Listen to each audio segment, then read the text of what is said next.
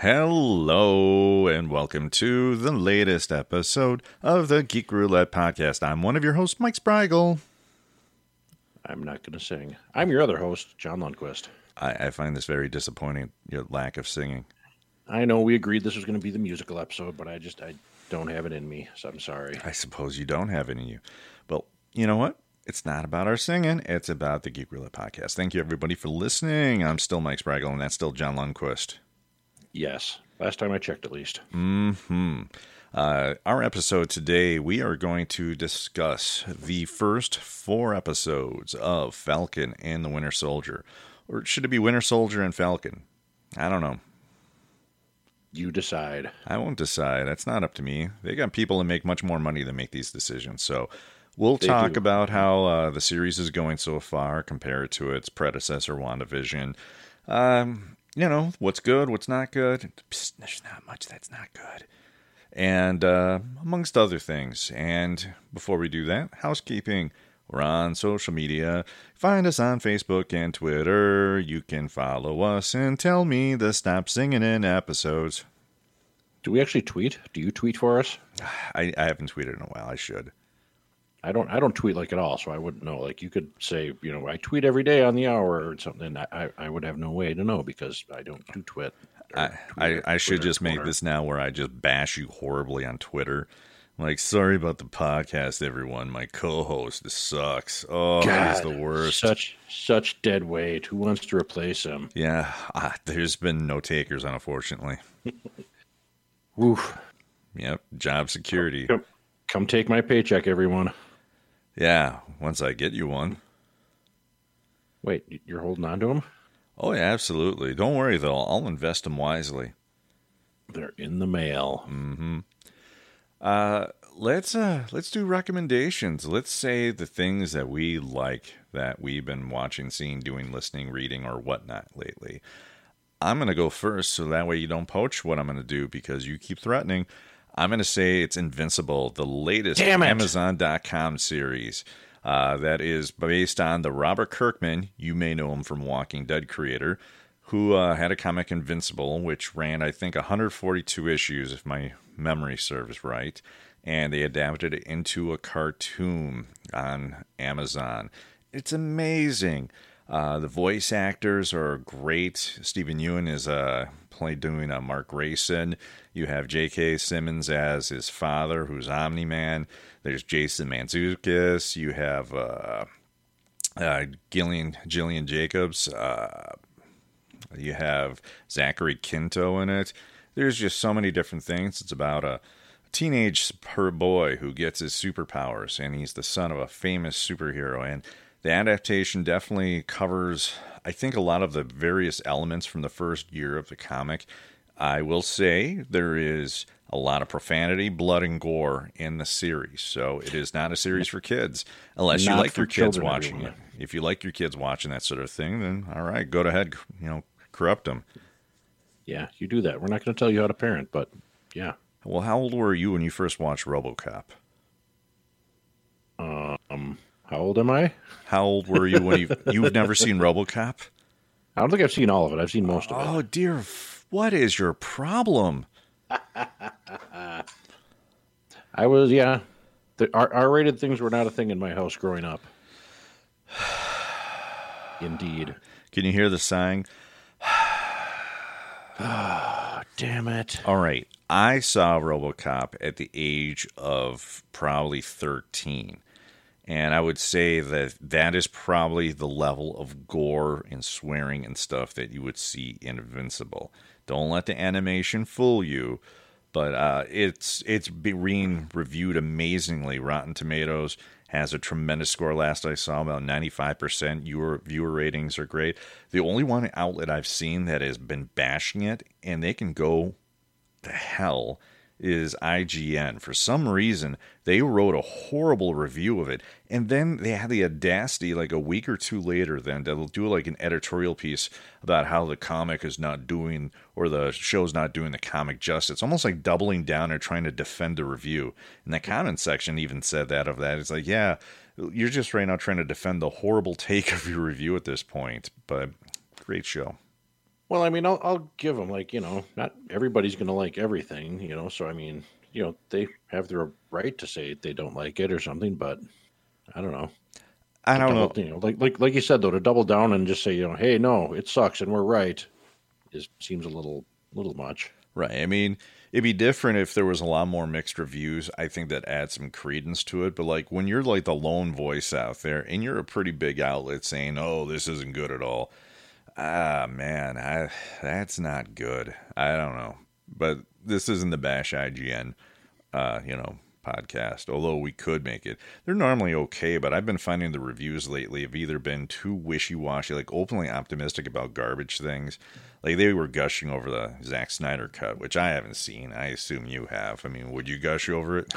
I have not seen it because What? nothing that I don't want to waste like 5 hours of my life, and none of the reviews I saw out there were anything that can, like it was either Zack Snyder fans or, oh my God, this is so great, or people that were just like, it's mildly better than the original one. And since I didn't really care for the original one, I'm like, I don't really feel like wasting that much time watching something that's mildly better than something I didn't really like in the first place. So I might at some point break it into, because I've heard it's in like 3 chapters. I might at some point break it into 3 chapters and like do an hour of it a night or something like that. But I'm not in any rush.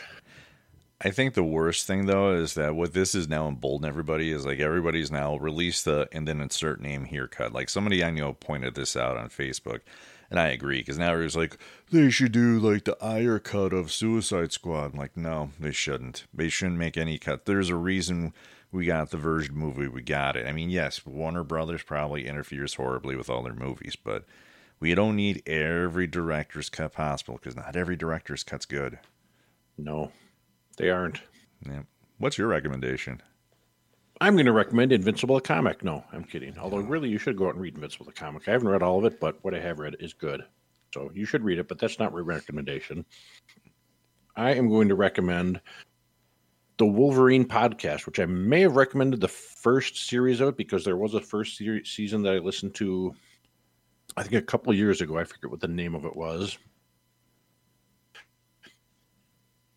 But there's a new season I just listened to called Wolverine, the Lost Trail. And it's Wolverine going down to Louisiana, which, of course, he runs into Gambit down there and some other shenanigans happen. I don't want to give away too much of it. But it's just a really good, well-done story podcast. You get Wolverine being Wolverine. He runs into some crazy stuff. There's, of course, other mutants besides Gambit. You're going to see that, That's just really well done. The voice acting's really well on it. It's got nice soundscape to it.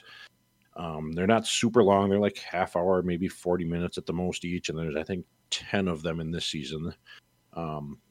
And it's just really well done. If you like the good story podcast where you can just kind of listen to it, almost like an audiobook, you can definitely do a heck of a lot worse. This one is Wolverine, The Lost Trail. And I'm sure if you search Wolverine podcast, you'll find the first season too. I can't remember what that one was called, but that takes place up in Alaska. And it was also very well done as well, if you haven't listened to that one. But they're both pretty good.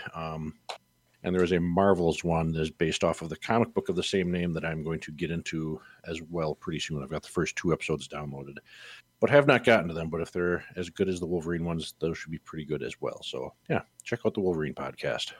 I think we shall. All right. Oh, yeah. Let's move on to our arbitrary list. And our latest arbitrary list we came up with. Since we're dealing with a show like Falcon and Winter Soldier, which deals with a succession of Captain America, we decided to make our top 3 favorite successors or replacements of characters in a legacy sense.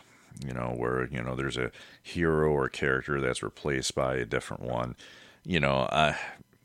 I guess a good example of this, and I'm not picking this, but like Doctor Who is an example. They have dozens and dozens of Who. And that's if, you want to go that. So, top 3. John, why don't you go first? Well, I was going to pick actually Bucky as Captain America for one of mine. So I'll give him an honorable mention because he did take over in the Ed Brubaker run. I thought did a really good job. I thought, when they, quote unquote, killed Captain America, I actually for a minute thought that they're actually going to keep Bucky as the replacement Captain America because it was so well written and well done. But they didn't. My pick is going to be actually Wally West as the Flash. He took over after Barry Allen, who actually took over after Jay Garrick as well. And I think I feel embodied the character and the spirit that you want out of the Flash a lot more than either of his two predecessors did. He kind of carried on the mantle. He still had, the same costume, or basically the same costume. And with Mark Waid writing him for, quite a while, I don't remember how long he had, but he had a pretty good, healthy run on him. He had a great supporting cast. Stories were really well done, and he was a character that you liked, and he was something that you could root for. He was almost, I don't want to say he was like the Spider-Man or Peter Parker of DC, but that's kind of the right line of thinking, I think. Because Spider-Man had his really good supporting cast and stuff like that. I think it played a little bit more into Spider-Man than it did with Wally and the Flash. But I do feel like Wally's kind of, when I think of the Flash, I think of Wally West, and it's easy, I think, to forget that there were a couple more people that had the role before him. And I don't know, has anybody really after him? I know Impulse did for a brief period of time, I think, but is Wally West still the current Flash? No, it's Barry. I'm going to tell you right now, like, DC Comics over the past, 10 years can go the hell, I bet. Yeah, they've been a hot mess. And I'll say this, my pick also, I had Wally West in there as well, too. And I think what made Wally, I think, such a great character is that he had an amazing supporting cast. He came from being, a sidekick in the sense of being in the Titans, and that eventually, almost, you would say, having to be forced to take over the mantle after Barry Allen died in the Crisis of Infinite Earth crossover back in the 80s.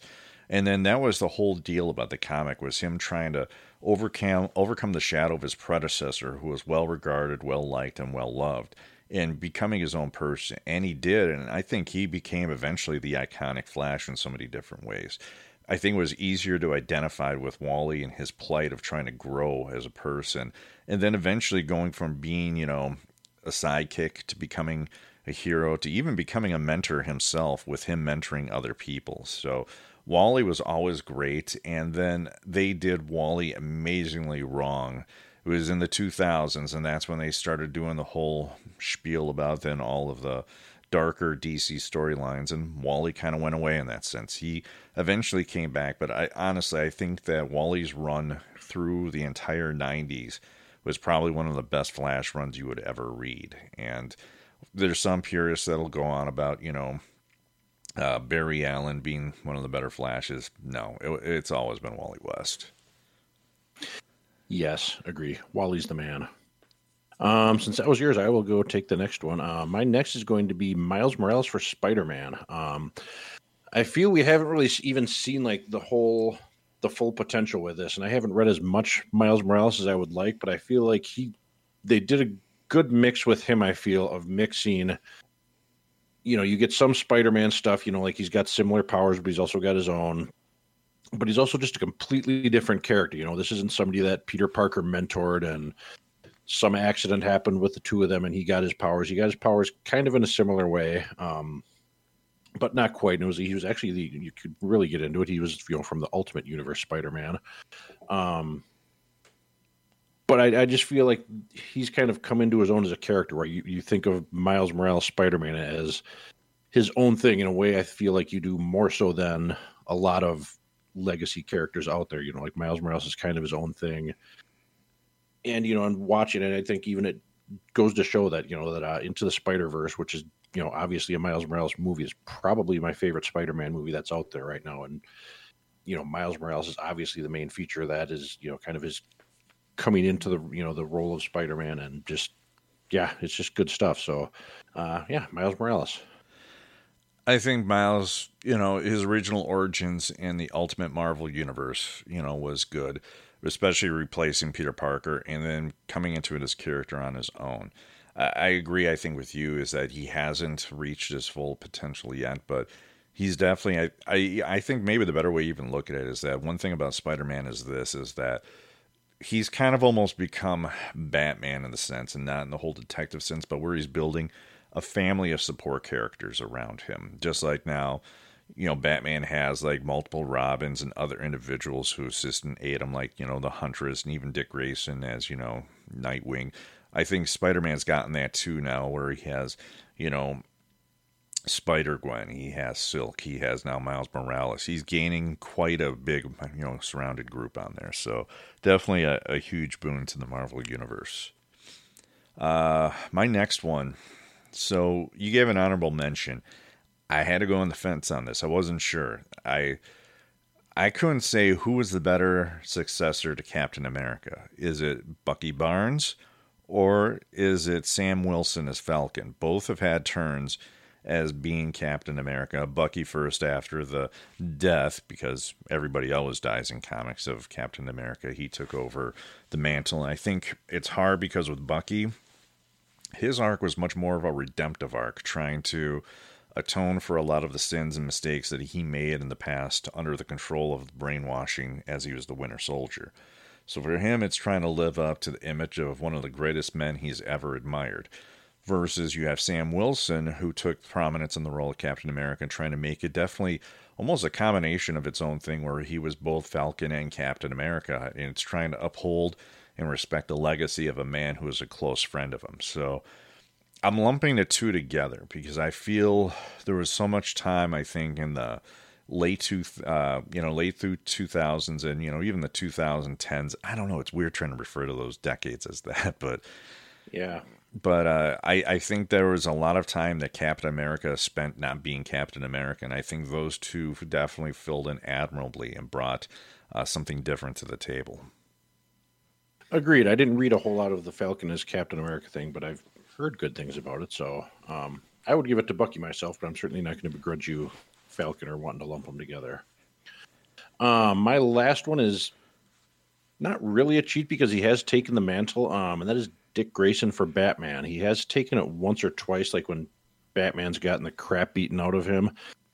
And I just feel like Dick Grayson kind of does Batman very well. I mean, he was trained by the man, grew up, learning that life as a vigilante and all that. So I think he plays the part of being a superhero vigilante very well, but I also think he's still his own man. He still feels like he's not beholden to doing things the way that Bruce did things. I feel like he kind of does things the way he wants to and the way he feels right. He's not going to, he doesn't feel like he's living in Bruce's shadow. He's going to take this thing and do it the way he feels is right and what he feels is the right way to do it. And I'm always kind of bummed that, whenever they do, they did that big arc with, what was his name? Who took over with the bat armor? Azrael. And he kind of turned into this crazy psycho guy. But and he was in there for a good year, I want to say. But I feel like every time they have Dick Grayson take over, it's always for just these quick little short stories. And it just doesn't really last very well. I feel like if they gave him some room to breathe, he'd be really good at it. But they just never seem to for some reason. Even now, I think they're doing this whole, like you said, DC's been kind of crazy these last few years, and now they're doing these future stories where other characters have taken over a lot of the superheroes, and I don't think Dick Grayson is Batman. Somebody else is, for what I know, but I feel like that's a missed opportunity. But Dick Grayson, Batman, that's my third one. See, I would actually disagree with that. I feel Dick Grayson always was better being Nightwing and not Batman. Did he take over as Batman? Yes. But I always feel that with Dick, for Batman, I was always about trying to make sure that Dick didn't fall down the same path that Batman did. And I feel that's where you look at the achievements Dick had as like Nightwing. I feel he should always been Nightwing. I understand the logical progression of him taking over the role a few times as Batman, but I never really liked him as Batman. I always preferred him always as Nightwing. And that's the thing is he is a good Nightwing too. So I mean, it's I feel like it's kind of one of those you can't really have your cake and eat it type things. So I feel he'd be good as a Batman, but then you kind of do lose him as being Nightwing in that role as well. I don't get that saying. Don't have your cake and eat it. If I have the cake, why can't I eat the cake? Because then you don't have the cake anymore. Well, that's fine, but I had the cake. Yes, had though, past tense. You no longer have it. Right. But if I don't eat the cake, then I don't have the cake, and eventually it rots. So I don't get that saying. Exactly. No, not exactly. Nobody likes rotten cake. It's bad news. I think rats would. Maybe. Rats aren't too picky, I suppose. All right. My last choice for a successor, I thought about this, and there was a lot of different ones I could take. Then I thought about characters that have not only took over the mantle, but I feel grew and exceeded beyond the mantle and became something better in the process. And I think the first character I'll refer to is going to be James Rhodes, who took over the mantle of Iron Man for a period of time and eventually went on and became his own thing with War Machine. During a storyline in the 80s, Tony Stark was having horrible, crippling alcoholism, which made it so that he wasn't able to perform the duties of Iron Man. James Rhodes then eventually took over as Iron Man and did so for years until eventually giving the armor back. Well, not even giving back. There was both, at a period of time, almost two Iron Men 2, where there was both the Rhodes and Stark version. But eventually he would get his own combat armor, becoming War Machine. Now, when he became War Machine, it was close to the 90s, so with that, you kind of have that hokey, extreme old machine guns and bang bangs and bullets, but I think he kind of weathered that and eventually still went on to become his own character who was very strong in his own right.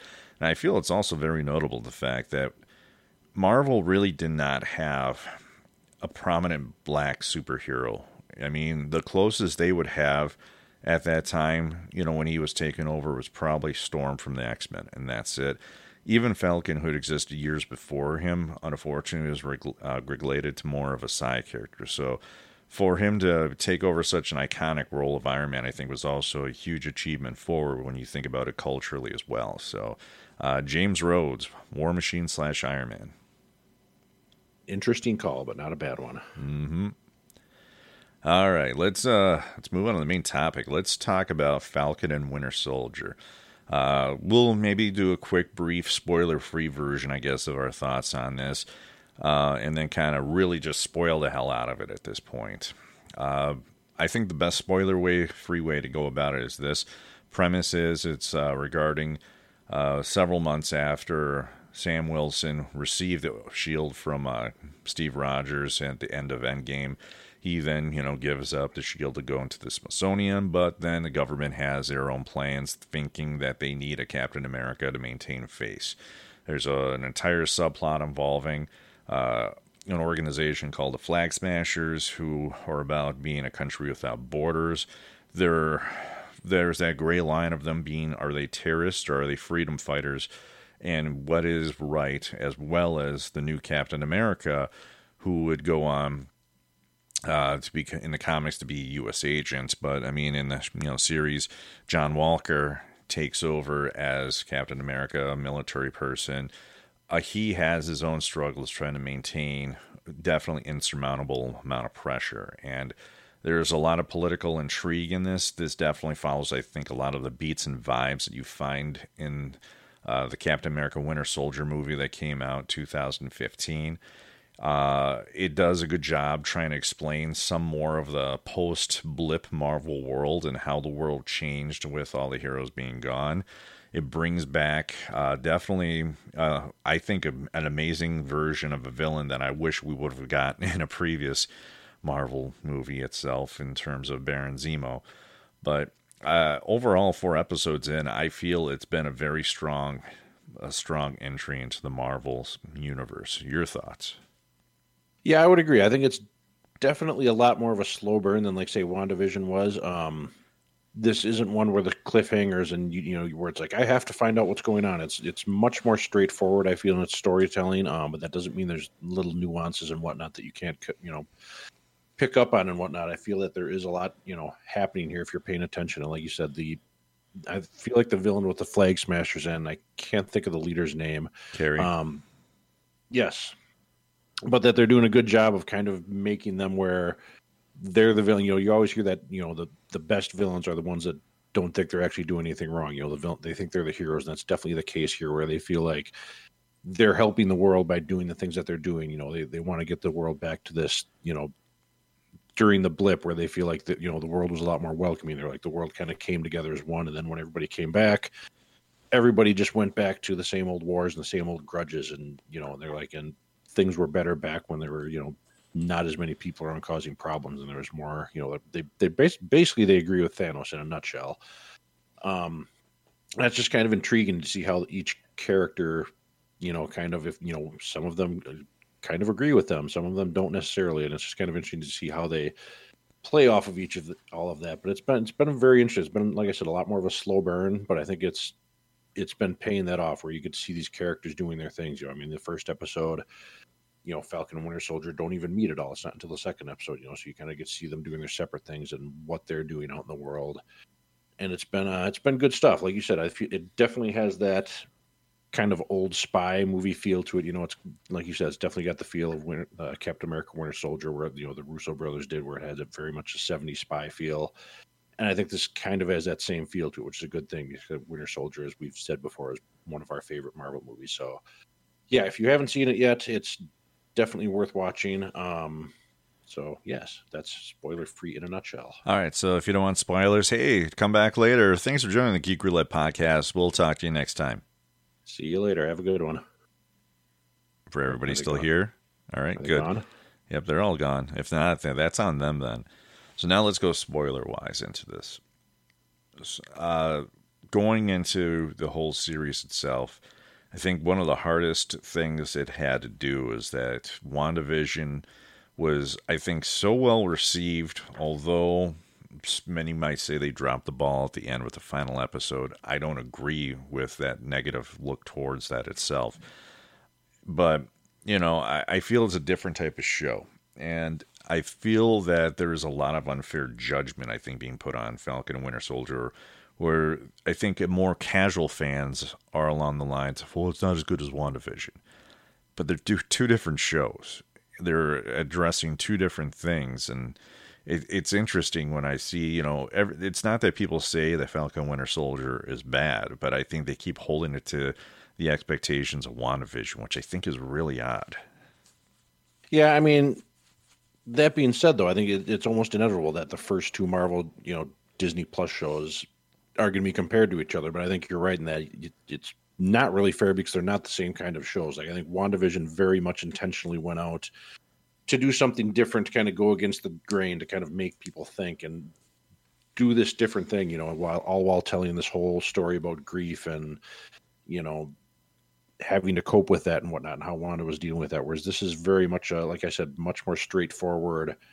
Here's what's happening. There might be a little bit of subtext, but it's definitely it's much more plot driven, I feel, rather than, having to look at it and kind of analyze what's happening and what the characters are going through. Although there's definitely some of that as well. I think another thing too, which maybe works against Falcon and Winter Soldier, and it doesn't for me, but I can see why it would for some people. The political landscape in our own personal worlds right now is a pretty messed up place. There's a lot of us versus them mentalities that are being spread around.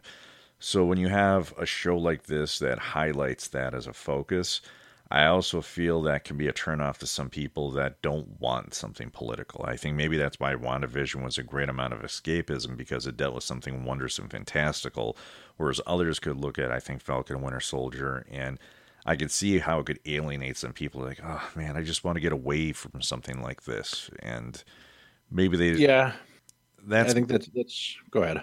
I mean, I think that's why, like, your movie series like John Wick do well, is because...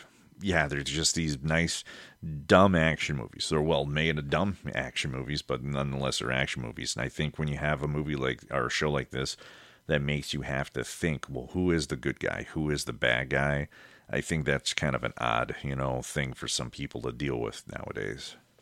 Yeah, some people just, they like to go to their entertainment and they like to just zone out and not have to think about political or the things that they have to deal with every day. And, our world for the past 4 or 5 years, definitely been very much that. So when they come to TV, they don't want to have to think about, race issues or, political, struggles and whatnot, which this show definitely has both of those things, and more. So if you're looking for just pure escapism where you just, I just want to turn on a show and watch Falcon and Winter Soldier beat the crap out of some bad guys, you're not going to get that here. You're going to get that as well, but you are going to have to kind of look at these issues and kind of decide what you think about them. Like we meet Isaiah, who is, kind of Captain America before. I assume it was before Captain America, right? They said that, right? No, it was after Captain America. Okay.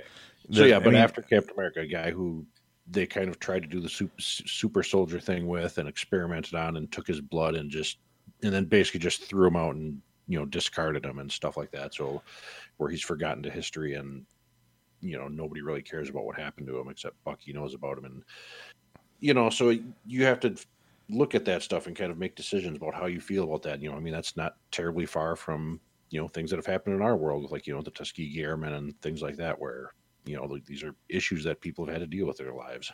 And that's also the whole Washington aspect. That was also in the comics as well. He was the Captain America of the 50s. Definitely a successor, but again, the government kept him more hidden and wrapped up because it's a different time, a different era. Let's maybe go through each episode. I mean, the first episode kind of almost reintroduces us to both, what's been going on with Bucky and Sam since, they've come back from the blip itself. I'm going to say this. The one thing I absolutely loved about the first episode is Batroc. Yeah, we got to see good old Batroc the Leaper again in the beginning there, and he gets away, so it's possible that we will see him again in the future. Well, here's what I like, because if there is one complaint I will have about the Marvel Universe, is that about 75% of their villains die at the end of each of their movies. And that bums me out because it doesn't build up any rivalry. It doesn't have like this back and forth aspect to it.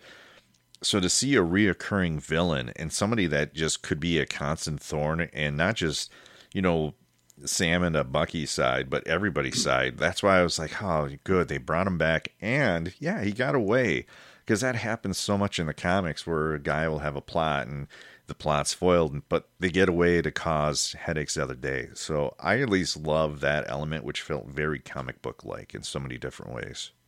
Yeah, it is kind of amusing that, this, definitely second string villain keeps getting away from, whoever, Captain America, Falcon, whatever. Whereas you get these bigger guys like, Red Skull and whatnot, who just, die or get captured or whatever, and you never see or hear from them again. And meanwhile, the Small Peanuts guys get away and live to cause headaches for another time. But it is good to see those recurring characters. Yeah, I think that is kind of one thing. It's a bummer to see the villains die, but at least we got Batroc now. We got Batroc. And it was a really good, well-done action sequence in the beginning of that episode. I think that was a nice palate cleanser, I think, almost from WandaVision, where you got some of that action that maybe wasn't always there in WandaVision, and really showed the whole comic book aspect of everything. Yeah, it was really well done. I feel like each episode's definitely had, so far at least, I think we're 4 episodes in, has had its action piece, which is, you almost kind of expect. You can't have a show like Falcon and Winter Soldier without having, somebody get the crap beat out of them. And I feel like the scenes have been, for being on, streaming Disney Plus, I feel like the action scenes have been pretty well done, to where they're not really, they're what I would expect to see up on the big screen too. I mean, you've got planes flying around, these canyons and whatever, or big action scenes on top of semi trucks going down the highway. So yeah, I feel like the action hasn't disappointed, but it also hasn't been something that's, taking away, like, hey, we just need to have, it's been well positioned in the plot. I feel it's not something where it's like, okay, well, we have to have our 5-minute action scene and let's get it out of the way. It's something that the plot kind of builds to. We get the nice scene, and then it, that kind of helps drive the plot a little bit further on. So right. It's been well done, as opposed to just ham-fistedly, let's get an action shot in here. And I think it also bears noting that, explaining, as the episode goes on, kind of the reason why he's doing some of this work with the government is to make some money, because, you're gone for 5 years. Imagine what your credit history is like. Imagine what everything's like. That's illustrated greatly with him and his sister trying to find the money to, save their, houseboat or boat home, as well as, the business that his sister has, built and developed at this point. So it's an interesting line, especially, when they're at the bank and you see where the line of celebrity versus person comes in the way, where it's like, well, you're a hero. Didn't Tony Stark pay you? I'm like, well, no, it was civic duty, which in the comics, that was always a thing where sometimes the Avengers were paid and part of the government. Other times they operated independently. And I think that's the nice illustrated difference there, is you could get paid by the government, but then you have to do the government's bidding and agenda in that way, which sometimes doesn't actually line up with everything, which is what mostly Civil War was about. Yeah.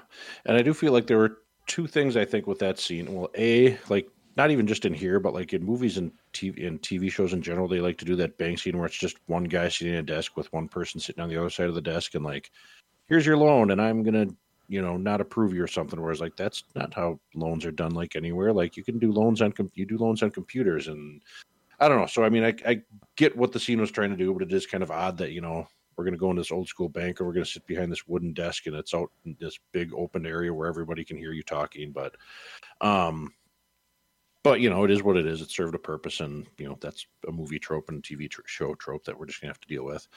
Probably just me nitpicking. And I did find it kind of interesting, like you were saying, about the whole, Tony Stark didn't pay you thing, because you'd think as forward thinking, at least in this world, as Tony Stark was, he would have some kind of like just, I don't know, nest egg or something set up for some of the guys. I mean, obviously Thor's not going to need some kind of stipend, but, somebody like Falcon or, Bucky, probably not even Bucky. I'm sure Bucky's got a big old bank account somewhere out there, but, and not like I'm saying they'd be millionaires, but like, hey, here's a little bit of money because you're doing the good work and I've got, billions and billions, probably trillions of dollars. Well, but maybe consider this too, is that maybe back when a lot of them were Avengers, that's also when S.H.I.E.L.D. was kind of around and was more of an entity, and maybe S.H.I.E.L.D. was more of the financial backer in that sense and paid everybody and not Tony in that, when you think about it. But that's a logistic. That's details. Who needs details? Yeah. Well, yeah, and that's admittedly, that's a, fairly big nitpick, and, it could just as easily be that Tony just didn't pay them. You see, I don't know, didn't think of it, or just, didn't want to. I don't know, who knows. Any number of reasons, but, fairly minor nitpick. So the other thing you have that's featured in that first episode is Bucky going through, court, mandated psychiatric help to help him adjust to not being brainwashed, as well as adjusting back in reality. And it's interesting because you do get the repentant side of Bucky, where you can see him trying to realize, yeah, he's done a lot of horrible things. And while it wasn't him, it's still him. The memories are still there. There's still, it's like being like in the back seat of your own brain, seeing everything happening. So it does a good job trying to explain, just, hey, he's kind of shaken, off all of the, programming that's inside of him. But now he still has to come to terms with what he has done as a person. And, it's interesting showing him, just trying to integrate back into overall life itself. You have the whole scene where Sam donates the shield, and I think we all knew where that was probably going. Even if you didn't follow the comics, the shield's not going to stay where it is. Yeah, I do remember thinking, like, really, they're going to actually put it in a museum where some villain can just, come and steal it or something like that and use it for evil purposes, which, isn't technically what, I mean, I knew what was going to happen with it, but I'm like, that doesn't seem like the best idea to put this big solid chunk of vibranium in a museum for somebody to just walk up and break the glass to. Yep. But, So, I mean, the first episode, I think you had a really big action scene at the beginning, and you needed that because you knew that there was going to be a lot of place setting, I think, the rest of the episode. And, it's not a bad thing. I think you really kind of have, in order for sometimes a series to work, you have to find a way to invest the viewer into, the characters. And I think this is a good way to do it.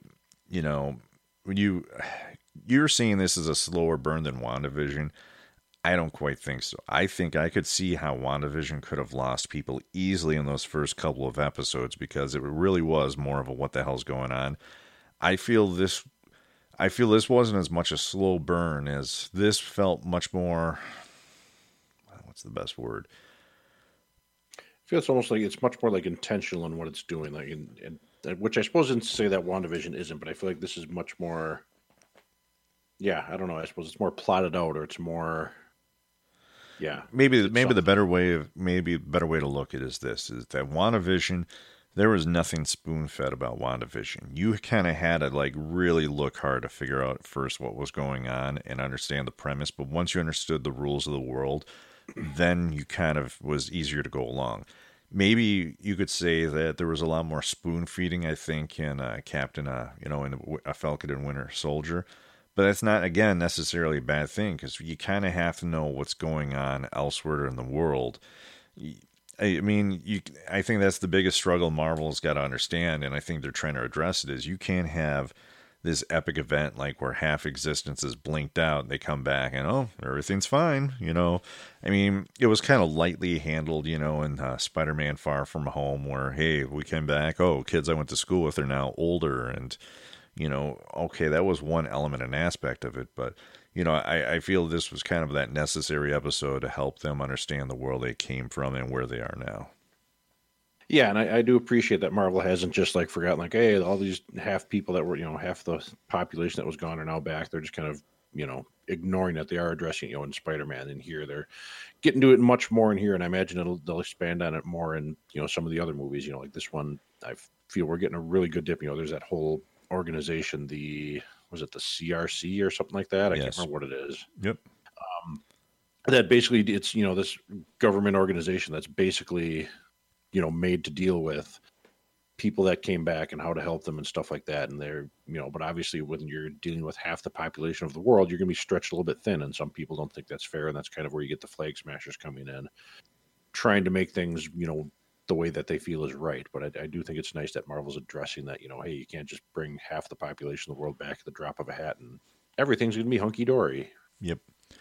Second episode, the big hook at the end of the first episode is the introduction of the new Captain America, which obviously hits both Bucky and Sam well. The second episode, the first half of that episode really deals a lot with, I think, not only, John Walker, but also, I think, trying to humanize him and trying to help him understand, like, his motivations and what's going into him taking over the mantle itself.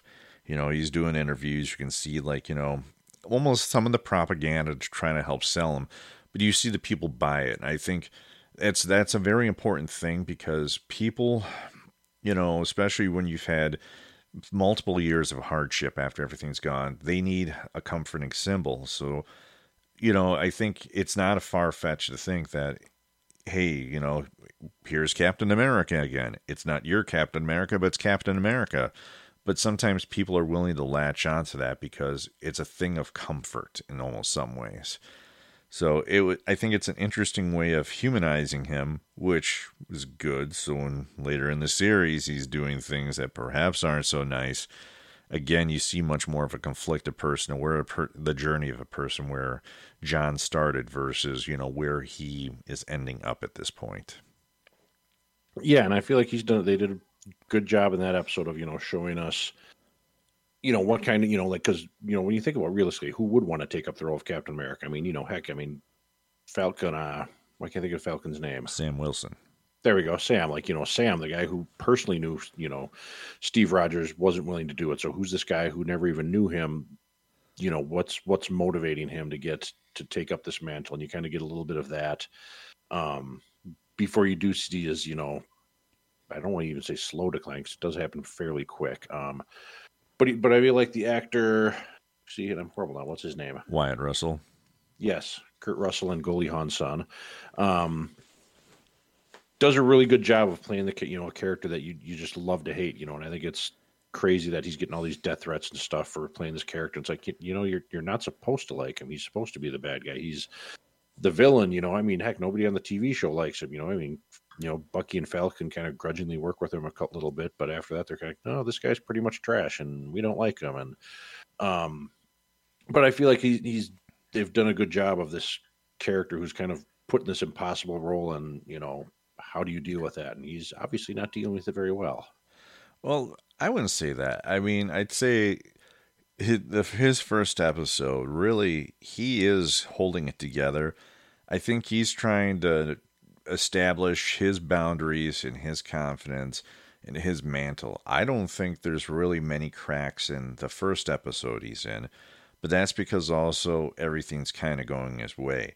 I think the trick with John Walker being Captain America is the fact that he is a man. The one thing he has that Captain really didn't have as much as Captain's life went on is he has like the whole resources of the government at this point. The government's going ass over backwards trying to give him all the materials and tools he needs to do his job, as well as every promotional opportunity possible. Like, you see him at a halftime show running out onto a football field, waving to fans. So the better way to put it is this, I think, is that his first episode is best way I would look at it as the honeymoon phase. It's, hey, everything's great, everything's good, I'm Captain America. It's not until the future subsequent episodes when things aren't going his way and he realizes it's not enough to just have the name, it's really there's so much more that goes into being Captain America, and that's what just constantly chips away at him right there, where it just makes him not only insecure, but he keeps getting undermined by others, and that's, I think, his downward fall right there, is that he just was never mentally prepared for, hey, what happens when you do have that hardship? Can you handle it like Captain America did? No, yeah, absolutely. That first episode is definitely more, like you said, the honeymoon phase where it's, we're getting to know the character. Obviously, we're not going to like him because, he's not Steve Rogers, and, kind of the same with Sam and Bucky. But yeah, he does ultimately go into that decline in the next couple episodes. You have, of course, as you mentioned earlier, the Isaiah Bradley, being, overall, the unknown super soldier. And it's a great highlight of, again, the things that the government did that was wrong. And also, it's an interesting callback to remember, even though S.H.I.E.L.D. was around, there was still Hydra controlling S.H.I.E.L.D. So there was always illicit motives that were there behind giving another person the super soldier serum, and that became more evident in Civil War when you see that there was the continuation of trying to develop super soldiers as well. So interesting move on that. And ultimately, I think, one of the bigger hooks, and it wasn't a surprise, you knew he was coming if you followed any of the news or press on there, but the end of the episode is the jailbreak of Helmet Zero, pretty much.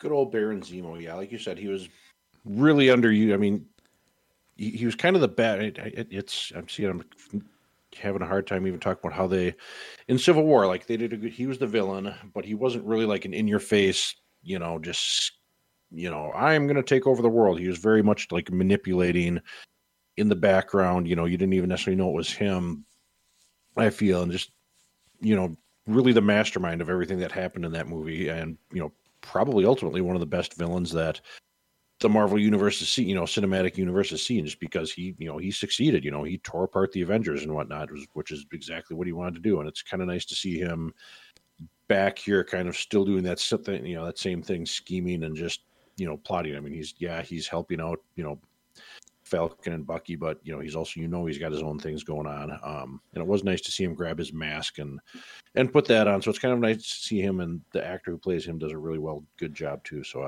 yeah, it's good to see Zemo. Since you're horrible with names, who's the actor? See, in that one, I don't even know that I've ever even heard. It is Daniel Bruhl. There we go. Yeah, that guy. I'll say this. Moving on to the third episode, Bruhl's portrayal as Zemo, it makes me feel mad about Civil War. It's not that Civil War was bad. The Russos did a good job with it. But you see how much more fleshed out and developed, and just how much just presence that Zemo has in that entire episode. You sit there and think, all right, this is another guy who has that same kind of almost wicked charisma that Loki has. And again, you see just the weird, I don't know, guidelines and code that he follows by. But you're right. He still always has his own agenda, but there's always just almost like a cocky arrogance and a disdain he has for others. But honestly, I would say this. I would say that Daniel Bruhl's Helmet Zero is the MVP of the series so far. No, yeah, he's definitely doing great work. And like you said, I think with Loki, unlike where Loki kind of tries to fool you into thinking that, hey, I'm a good guy and, I'm really your friend. Whereas I feel like Zemo doesn't really even care if you think that he's your friend or not. Like he's perfectly fine with you knowing that he's a bad guy, that he's scheming against you, but that doesn't mean that's going to help you. I feel like that he's just that he's like, I'm so good that I don't care if you know that I'm plotting against you. I'm still going to win. I'm still going to get you to do what I want. And it's just great to see. Yeah, he's got a lot more to work with in this, so it's nice to see him be able to flesh that character out and just scheme. On a small side note, do you think we're going to see Thunderbolts at some point in the future in the Marvel Cinematic Universe? I wouldn't be surprised. I mean, it would make sense, but I would almost say this. I'll take a little segue. This is something I had tabled that I was going to bring up near the end, after we talked about the episode. So I'm going to bring it up now. There's one thing that is already driving me nuts. And granted, this show is only 6 episodes compared to the longer running WandaVision. But I think people just can't let things be.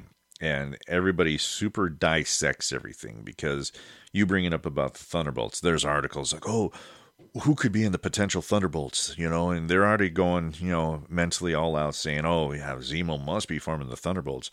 Well, why can't he form the Masters of Evil? That's who were there before, the Thunderbolts. And I think the whole speculation thing, because another element of like the third episode is that they meet the power broker who's in Madripoor.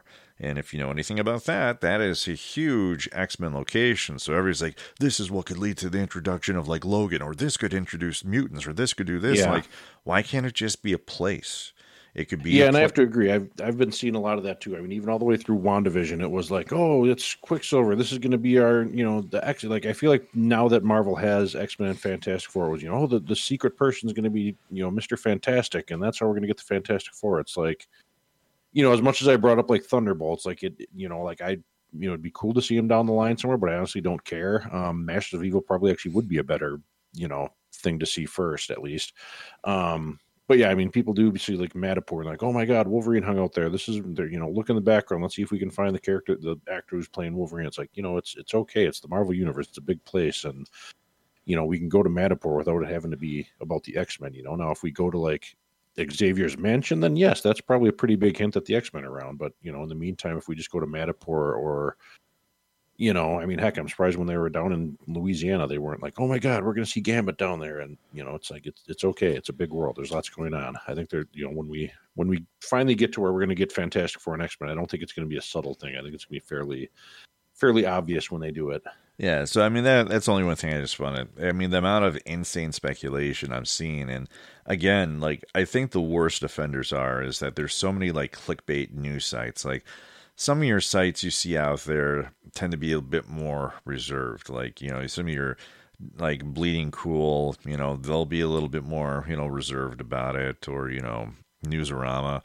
I think it's when you get to like some of your ones like, IGN as an example, or Nerdist, those two love to kind of overread into things, unfortunately.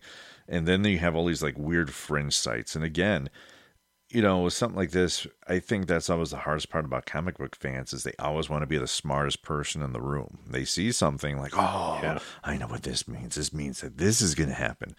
No, it doesn't mean that. It's just that that's what you want to happen. I think that's why so many people, I feel, were really disappointed with WandaVision, and the whole ending of it is that, oh man, they didn't bring Doctor Strange in, or oh man, there was no Mr. Fantastic, because everybody's own personal fan theories didn't come out. So, just a quick segue, the whole thing about the Thunderbolts or Madripoor and all of that. It's like, just watch it. Let them see where they're going to take you. They'll get there.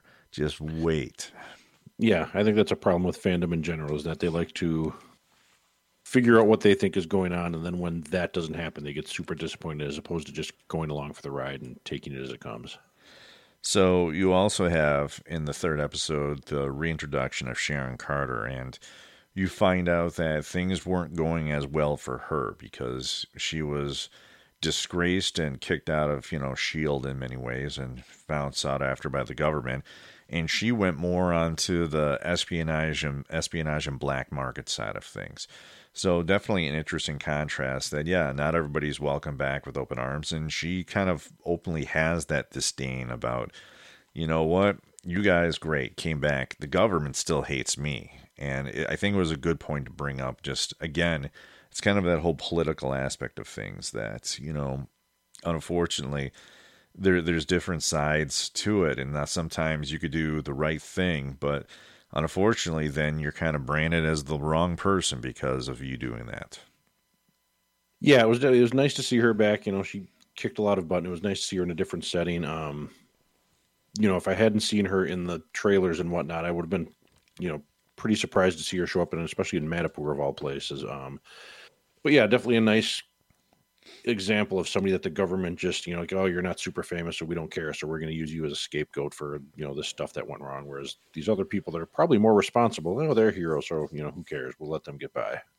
And she's there, and essentially, Zemo, they're trying to help find an individual called the Power Broker. The Power Broker being someone who help commission, a scientist to try to recreate the super soldier serum. And that's where, of course, your contacts get killed.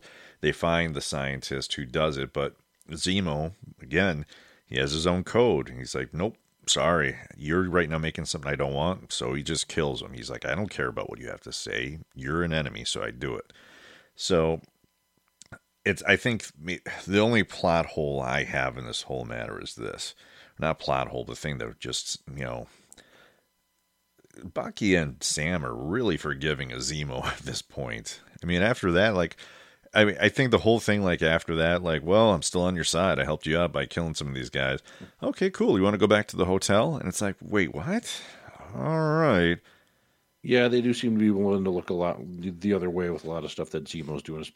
Which some of you can kind of be like, okay, whatever. It's maybe a means to justify the ends. But when he just flat out murders a guy right in front of them, which granted he's not exactly a stand-up guy, but you think they could have gotten some more information out of him or something. But what are you gonna do?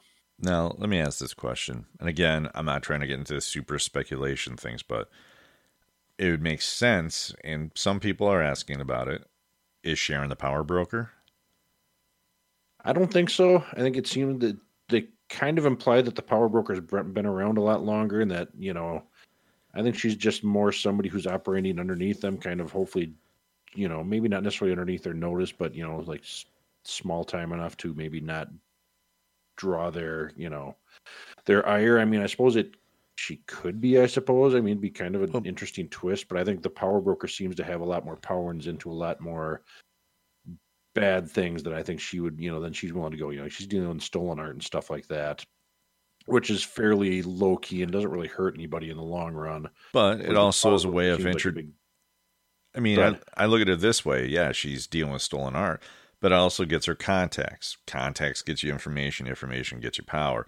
And to your whole point about being along, not her being a power broker being along for a while, in the Marvel universe, it's been almost several years since she was kicked out of, S.H.I.E.L.D. and the entire government in general. Yeah, because the blip was what, 5 years? 5 years. This takes place about 6-7 months after the blip.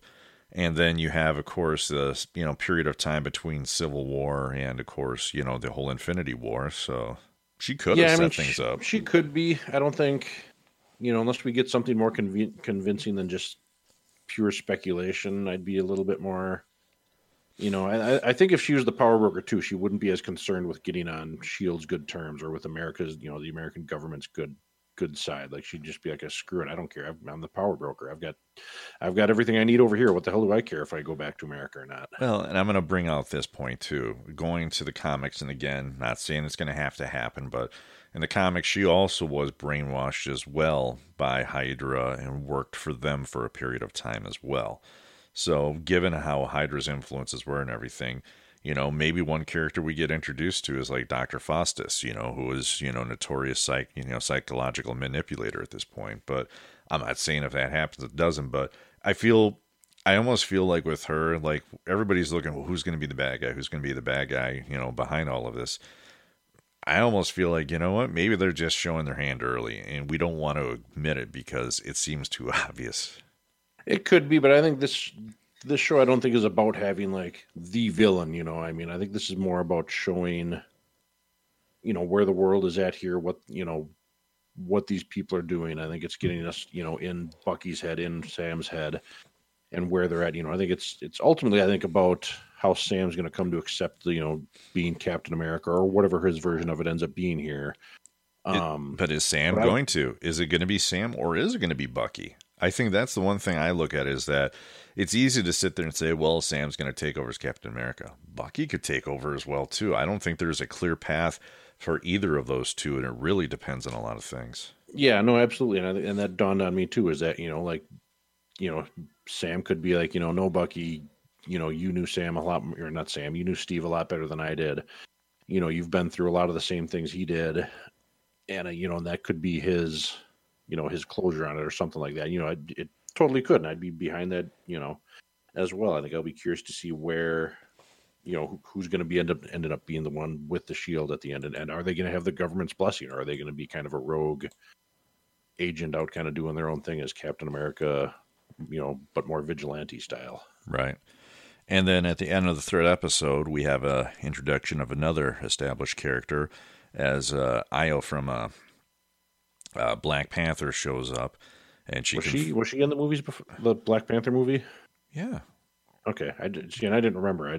She was not only in Black Panther, she was in a lot. She was in Infinity Wars. She's not a. She was the bodyguard to the Queen, as well as. Wow, you might need to rewatch Black Panther. I might. The only one I remember is the main. What's her name? I can't pronounce her name. Like Okayo or whatever. The one that. See, here comes my bad actors and actresses knowledge again. Michonne.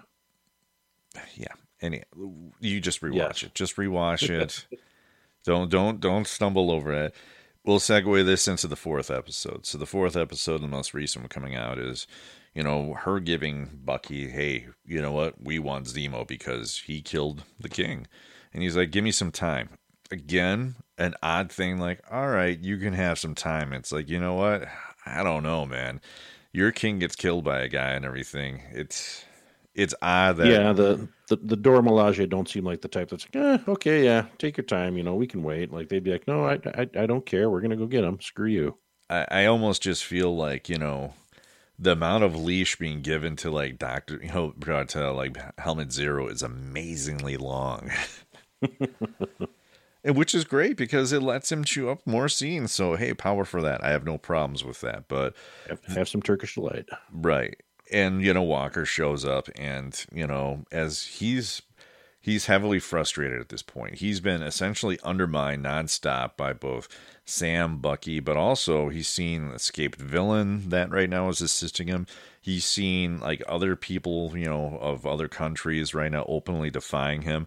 Obviously, episode 4 is where you see all the cracks coming out, where he wants to be in control, he wants to be the man, but he feels probably he's just being treated like a B-level guy at this point. And to his point, though, I will say, like, if you almost look at it from his point of view, you've got these two guys who are essentially rogue operatives. They broke this, mastermind criminal out of jail. When you look at it from his point of view, like, is he super wrong for being like kind of pissed off and frustrated with him? I mean, he's on the side of the law. He's doing what he's supposed to be doing. And, you've got these two guys who maybe they have good intentions, but they're ultimately just, vigilantes essentially.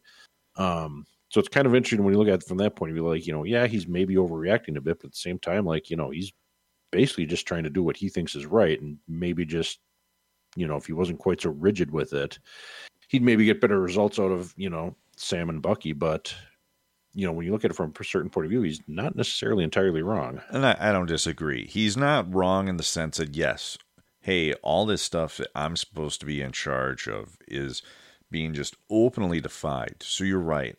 I think the difference is that this is an individual who has been said, you're Captain America. So in his head, I'm Captain America. You got to listen to me because I'm Captain America.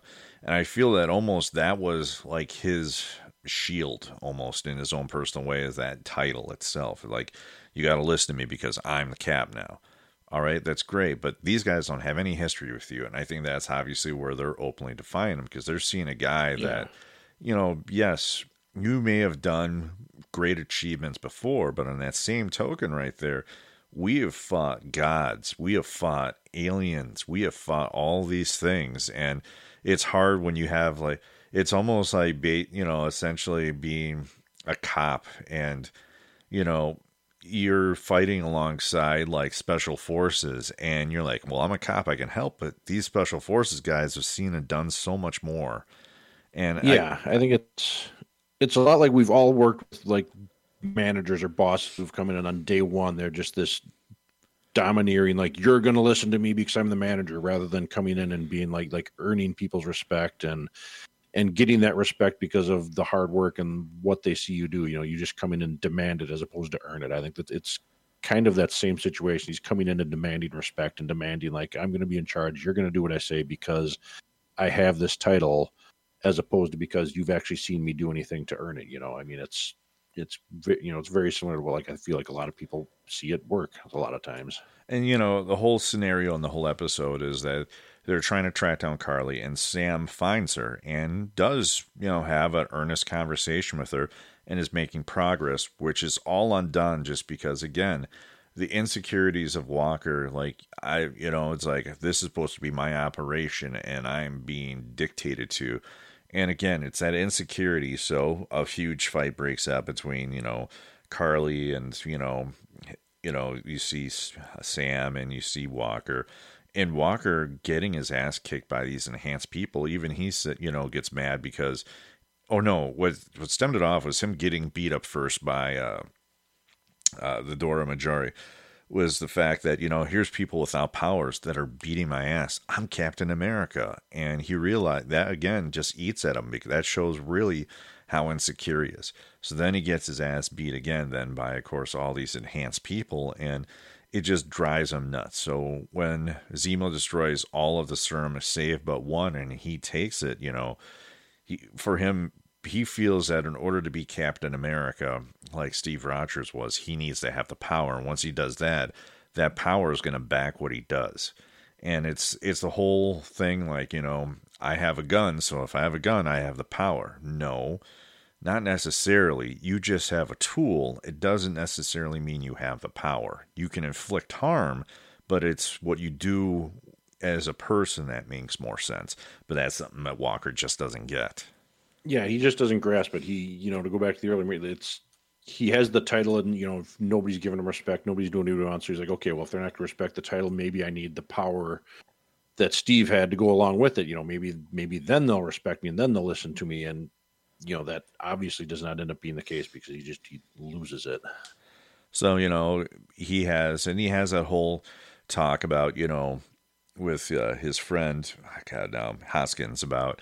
Well, what would, if you had the serum, would you take it? And both of them, say, oh yeah, I would take it and everything, and it's funny because it's an interesting callback to Captain America, the First Avenger, when they're, Dr. Ersking's talking to Steve about the serum, and he's like, well, it changed me. And it's like, no, you're you. It's just going to make you more of who you are. And, even like when they're at the boot camp, he's having a talk with Tommy Lee Jones' character and everything. And it's like, even Tommy Lee Jones, well, we should pick that guy because he's a good soldier, listens and takes orders. And even Erskine's like, you know what? That's not what I'm looking for. It's the person. It amplifies who that person is in an element. And ultimately you see that once John Walker takes the thing, you see that it enhances who he is as a person. It enhances his insecurities, and then it makes him feel that the power that he has is ultimately what is righteous, which isn't. It's just power. Yeah, well, and even in that same episode, I think it's Bucky asked Sam. He's like, if you had the opportunity to take the the super soldier serum, would you? And Sam's like, no. He's like, I don't want that. Like, it's that, yeah, I forget what his specific reasoning is, but he basically says like, no, that's not something I want. Which was kind of interesting to contradict, where he says no, and then Hoskins, who I think isn't he Battlestar, I want to say. Yes, he is. Him and John Walker sitting at that, and like you said, he asked me, hey, if you had the opportunity to take it, he's like, well, yeah, absolutely, I would. So it kind of shows how they've both got different mindsets on how to approach problems and things. That one thinks that having this power will help you fix the problem. The other's like, no, I know that's not going to help me fix things. That might actually make things worse. Ultimately, they track down the Flag Smashers. A huge fight breaks out. This time, even Sam recognizes, wait a minute, what's wrong? He has all this power now, and probably pieced together that now Walker has the super soldier serum inside of him at this point.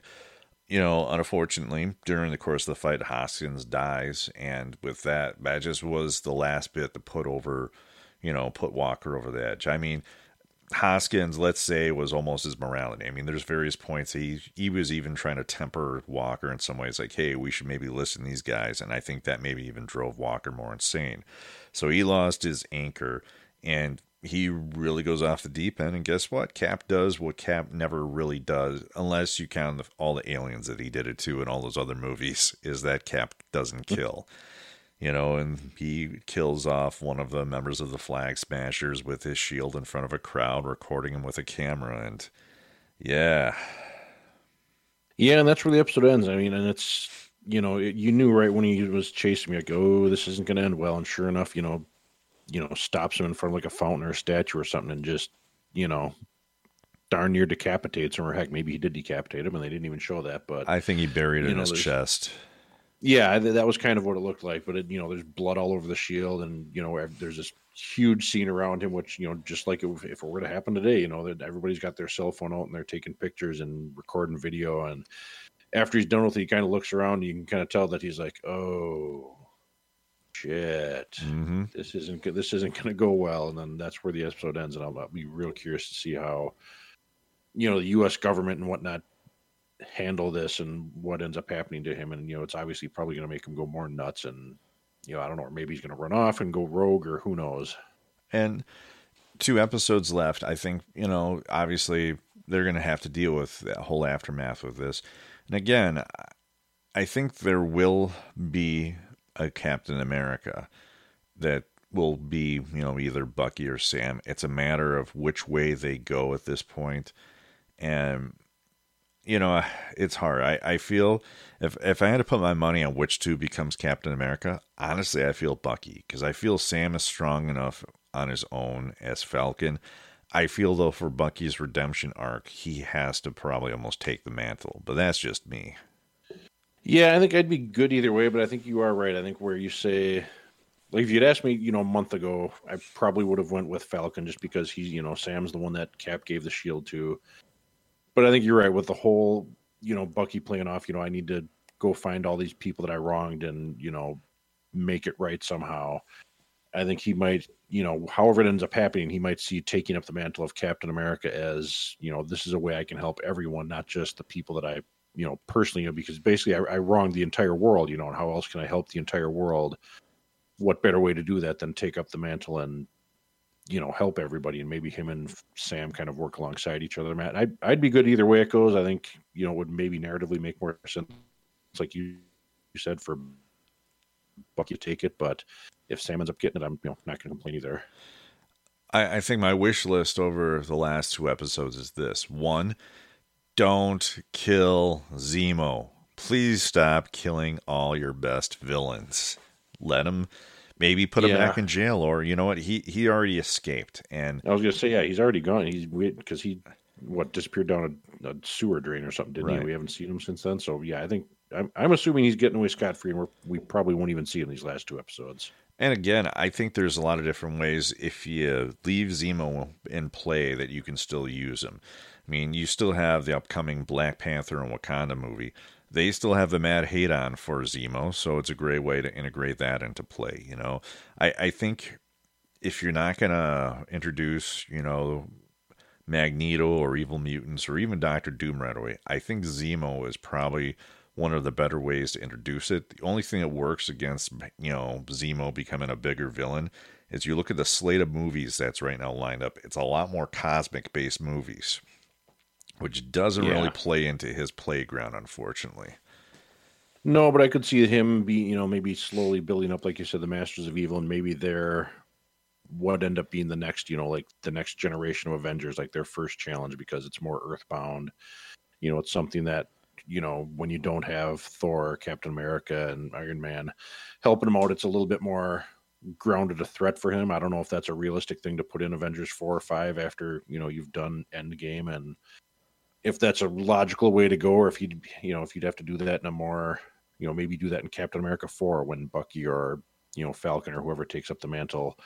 Maybe that's what you do there. I don't know, but yeah, Zemo definitely needs to stick around, which I think he will. You know who you could hire? You could bring on Batroc. He could bring on Batroc. Come on, Batroc's got at this point got to have a mad hate on for all the Avengers. Who else was in the Masters of Evil? Was that that Wizard was in there, wasn't he? Absorbing Man was in there. Dr. Hyde or Mr. Hyde was in there. Was he? Yeah. He was the one that beat Master of Evil being a bunch of fairly lame villains, which doesn't mean they'd have to use the same ones. They could obviously go their own way. Well, they had so many different iterations, though. Hang on. Masters of Evil. Here we go. Internet members. There was Egghead. You had Egghead, John. Zemo, Titania, who was with Absorbing Man. Screaming Mimi, who eventually would go on to become Songbird, Whirlwind, Beetle, Wow. you know, Yeah. Bunch of lamos. Mr. Hyde, Wrecker, Blackout. So basically, Zemo and a bunch of third string villains. Well, it like as an example, like Pile Driver, Thunderball, it was like the Wrecking Crew was a big Yeah. part of the Basically. Masters of Who I Evil. was never a big fan of. Yeah.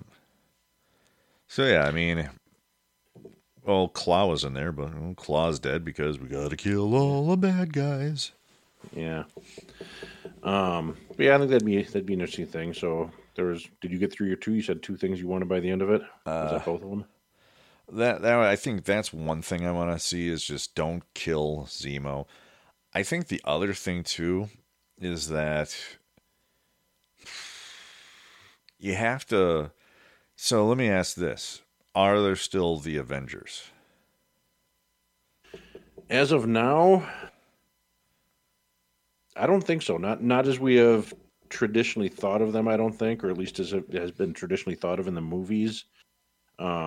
Because Thor's running around the universe with the Guardians of the Galaxy. Iron Man's dead. Captain America's presumably retired somewhere and not doing that life obviously anymore. Hulk's crippled. What's that? Hulk's crippled. His arm was blasted by the Infinity Gauntlet when he did the snap.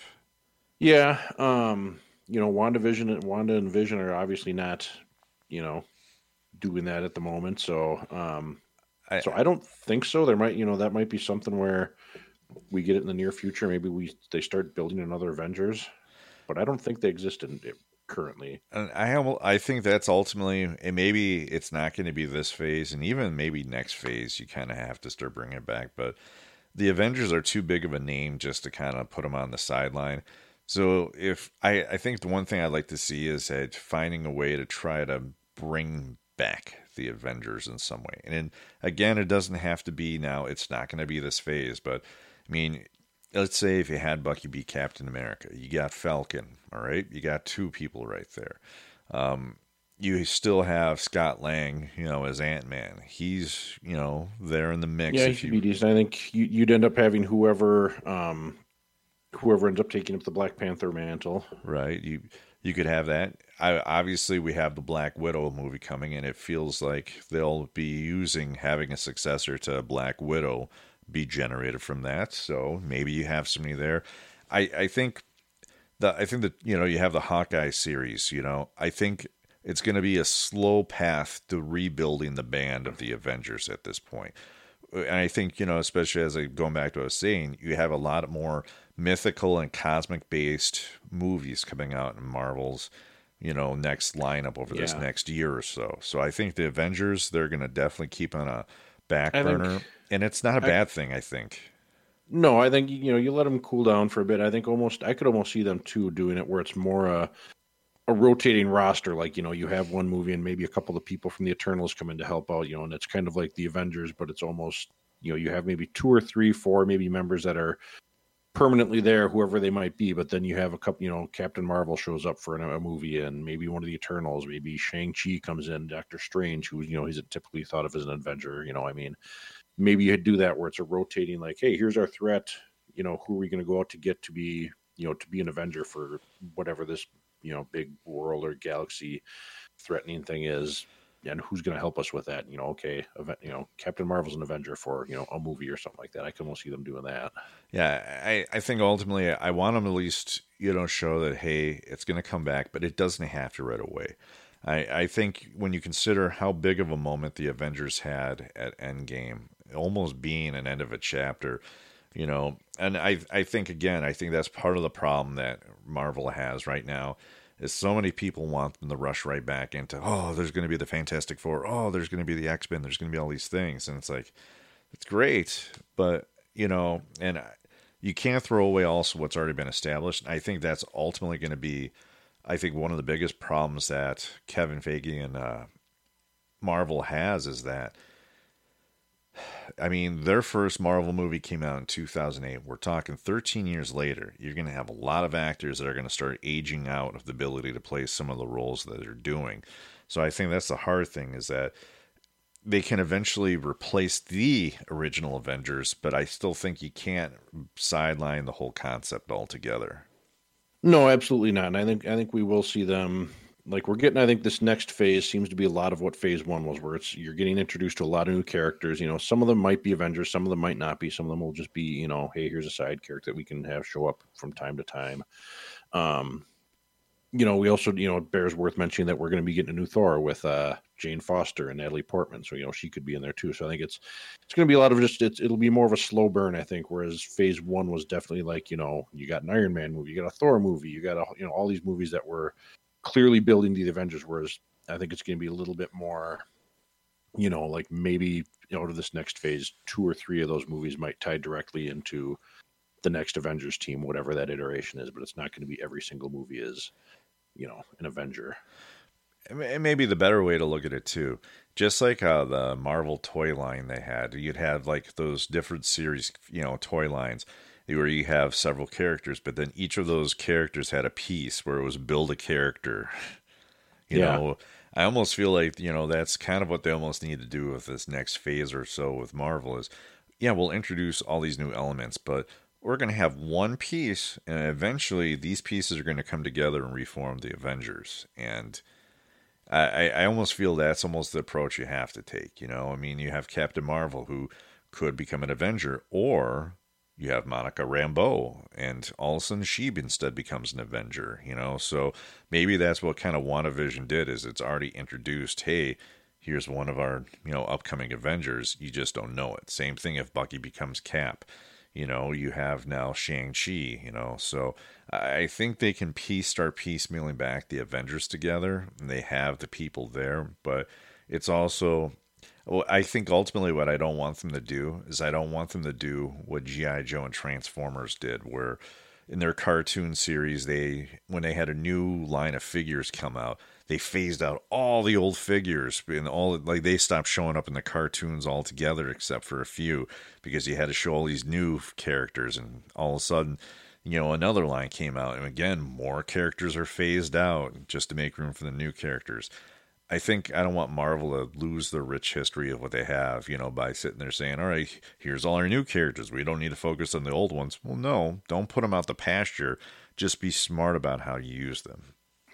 Yeah, I think that and they've shown, I think that they've done a pretty good job of slowly phasing them out. Like we're not going to get a Thor 4 with Chris Hemsworth as Thor in it, but he's still going to kind of be there in the Guardians of the Galaxy or wherever. So I think they'll slowly phase them out, where we might not get as much of that character, but he's still around and can show up when, they feel like they need that extra little punch for, to have him there. Mm-hmm. All right. Anything else you want to add, or? No, I don't think so. I am good. Well, that's the first 4 episodes, all found on Disney Plus. We have 2 episodes left, and then we have, I believe, a week or next in June, isn't it? Yeah, or isn't it May? May or June? I want to say it was June. Something else comes out. Oh, Bad Batch from Star Wars comes out in June, or May, I mean.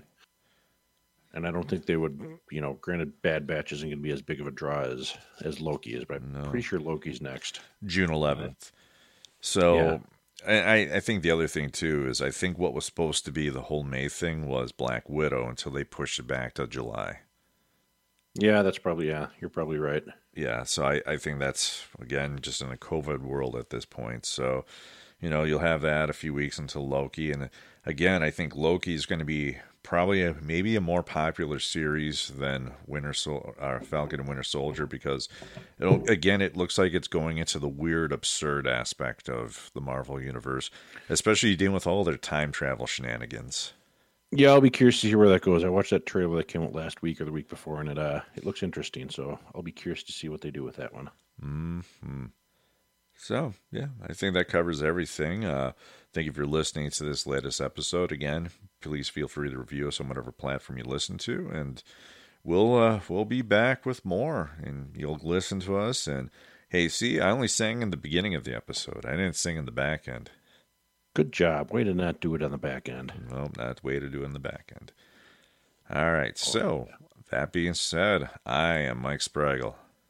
And I am John Lundquist. Thank you for joining us.